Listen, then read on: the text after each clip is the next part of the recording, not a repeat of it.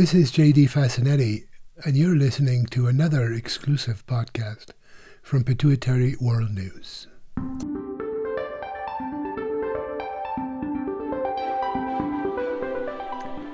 In this brief musing, Dr. Blevins relates a Cushing's case to talk about the importance of understanding disease patterns and the disorders that can cause these patterns.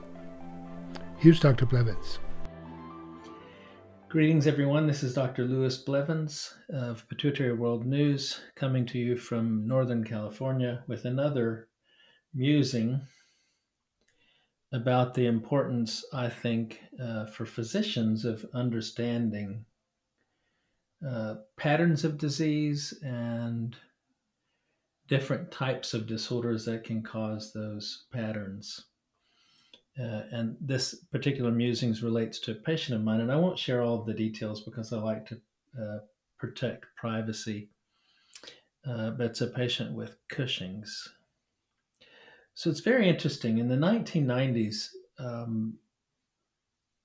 right out of my training, young physicians are in this stage or go through this stage of 4 years of medical school, 3 years of residency, 3 years of fellowship. And when you finish, you realize you've learned a tremendous amount of things and you feel prepared to take care of patients. And then in the first year out of training, you probably learn more than you did in all of that time spent training. The buck stops with you. You're the expert, you're the consultant, you're the one who's supposed to be able to opine and give direction about diagnoses, etc. So you tend to learn a lot because you realize you didn't see everything in your training and you have to look things up. And through the process of looking things up and paying attention to the literature, you learn additional new things. There are two types of main information that we acquire as physicians in training and as practitioners of medicine.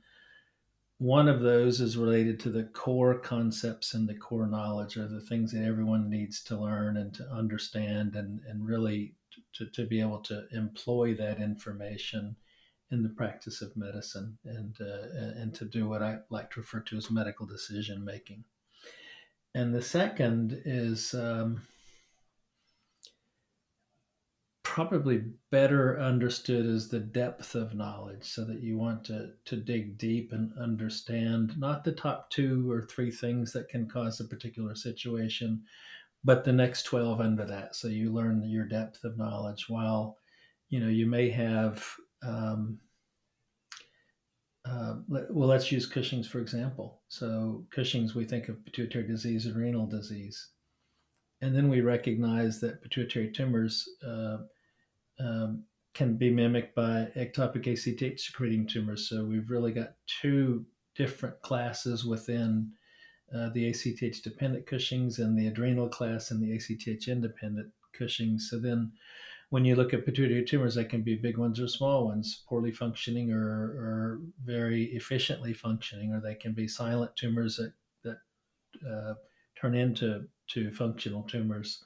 Ectopic tumors can be located anywhere where neuroendocrine cells are. So you have a long list, and with more common ones and less common ones. Adrenal diseases can be cancers, benign tumors, hyperplasia. Hyperplasia can be due to lots of different things.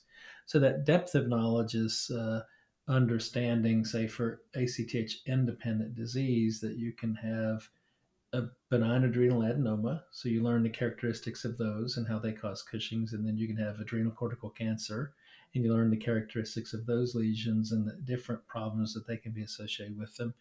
And then you have adrenal hyperplasia, where both adrenal glands are involved, and there's some process that can cause that, independent of ACTH, and the different forms of presentations of that and the underlying conditions. And in acquiring this depth of knowledge, you have to learn about diseases that you may never, ever see, so that when you do see them, you can learn to recognize them. So in the 1990s, I encountered a paper that was published by a group in Montreal that talked about food-dependent Cushing syndrome. And it was a little bit of a joke at the time because the media, saw one media outlet that took it and said, "Oh, if you eat too much, you're going to get fat and have Cushing's." Well, so they thought that was a little funny.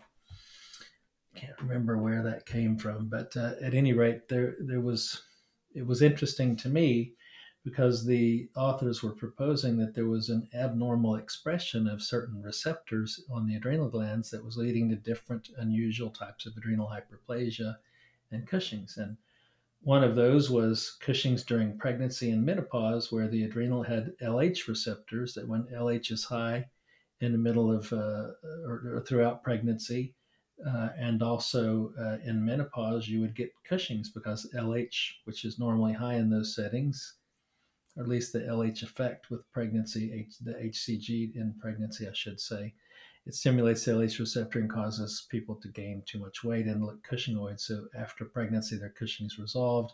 In menopause, it just continues.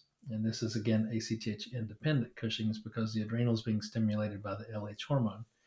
The food dependent Cushing's was related to GIP or gastric inhibitory peptide. So when food gets into the stomach, GIP is released, which will delay absorption a little bit, but it also stimulates insulin secretion.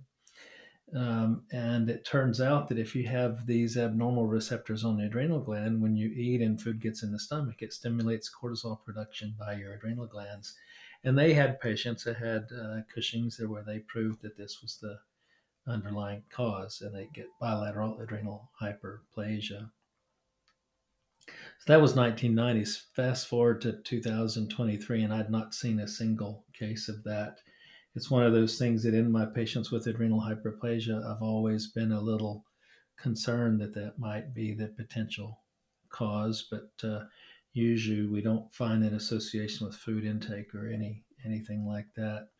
Well, I had a recent patient who uh, was reported to be Cushingoid, looked Cushingoid, had all the classic features and findings, and didn't really have an elevated urine cortisol, and failed the dexamethasone suppression test, had low ACTH levels, had big adrenal glands on scan. So she had clear cut autonomous cortisol production by her hyperplastic adrenal glands. And not all of these patients are going to have high cortisol levels. And it makes sense that the people who have the food dependent Cushing's, if something is going on, would not have high cortisol levels in that setting either. Well, it was the second time I'd talked with this patient. She had mentioned that she had lost 150 pounds when she basically stopped eating. And the only thing that controlled her Cushing's was to not eat.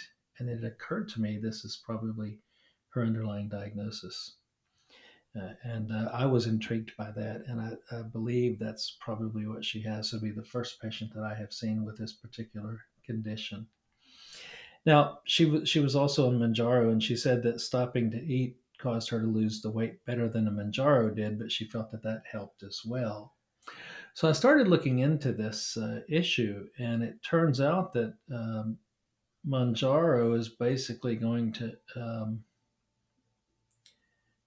do the same things that GIP is going to do. So I've been trying to think and understand why didn't her Cushing's get better with Manjaro, and I think I fully understand. I suspect that this is a receptor that does what a lot of receptors in the body do. If you hit this receptor periodically, you're going to stimulate. If you hit it consistently, you're going to downregulate receptors to sort of block that stimulation to some extent. We can see the same thing happen with estrogens and testosterone and some of the pituitary hormones and hypothalamic hormones in that setting. And we know that sometimes in a disease state, continuous stimulation of a receptor downregulates that receptor. Gonadotropin releasing hormone, for example, if you give gonadotropin releasing hormone continuously, you suppress puberty. But if you give it in a pulsatile fashion, you stimulate puberty. And this is because of the down regulation of the receptors for gonadotropin releasing hormone on the FSH cells. Estrogens during the menstrual cycle will upregulate LH secretion. But estrogens in the form of birth control pill, which is continuous, will downregulate LH secretion. And this is all a receptor phenomenon. So I suspect in this particular patient, the abstaining from food improved her hypercortisolism and caused her to lose 150 pounds. And the Manjaro probably helped improve the Cushing's somewhat as well because of the fact that it's tonically always there, hitting that receptor, down regulating it, leading to less cortisol production. It's a theory. I can't prove this in any way. I suppose I could do studies, but it would be unethical to do those studies to try to make her Cushing's worse by manipulating things and then manipulating things again to try to make it better.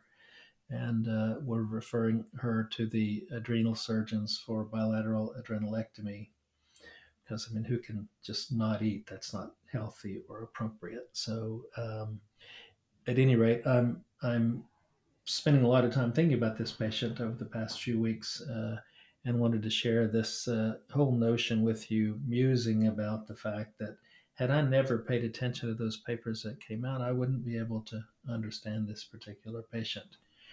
And a lot of patients might say, well, doctors are supposed to know everything. Well, it's impossible to know everything, but we certainly do have a duty and a responsibility to know as much as we can and at least to sort of use our minds to, if you will, categorize a disease state, in this case as adrenal hyperplasia, and understand all facets of adrenal hyperplasia and the fact that some people can have autonomous cortisol production with normal cortisol levels but still have a significant problem, and then to try to get to the underlying cause of that, whether it be primary pigmented nodular adrenocortical disease, macronodular hyperplasia, micronodular hyperplasia, food-dependent Cushing's, McCune-Albright syndrome, and probably other disorders with mutations that I'm not aware of yet. But at any rate, that's my thought about this particular patient and the acquisition of knowledge and the use of knowledge with regarding to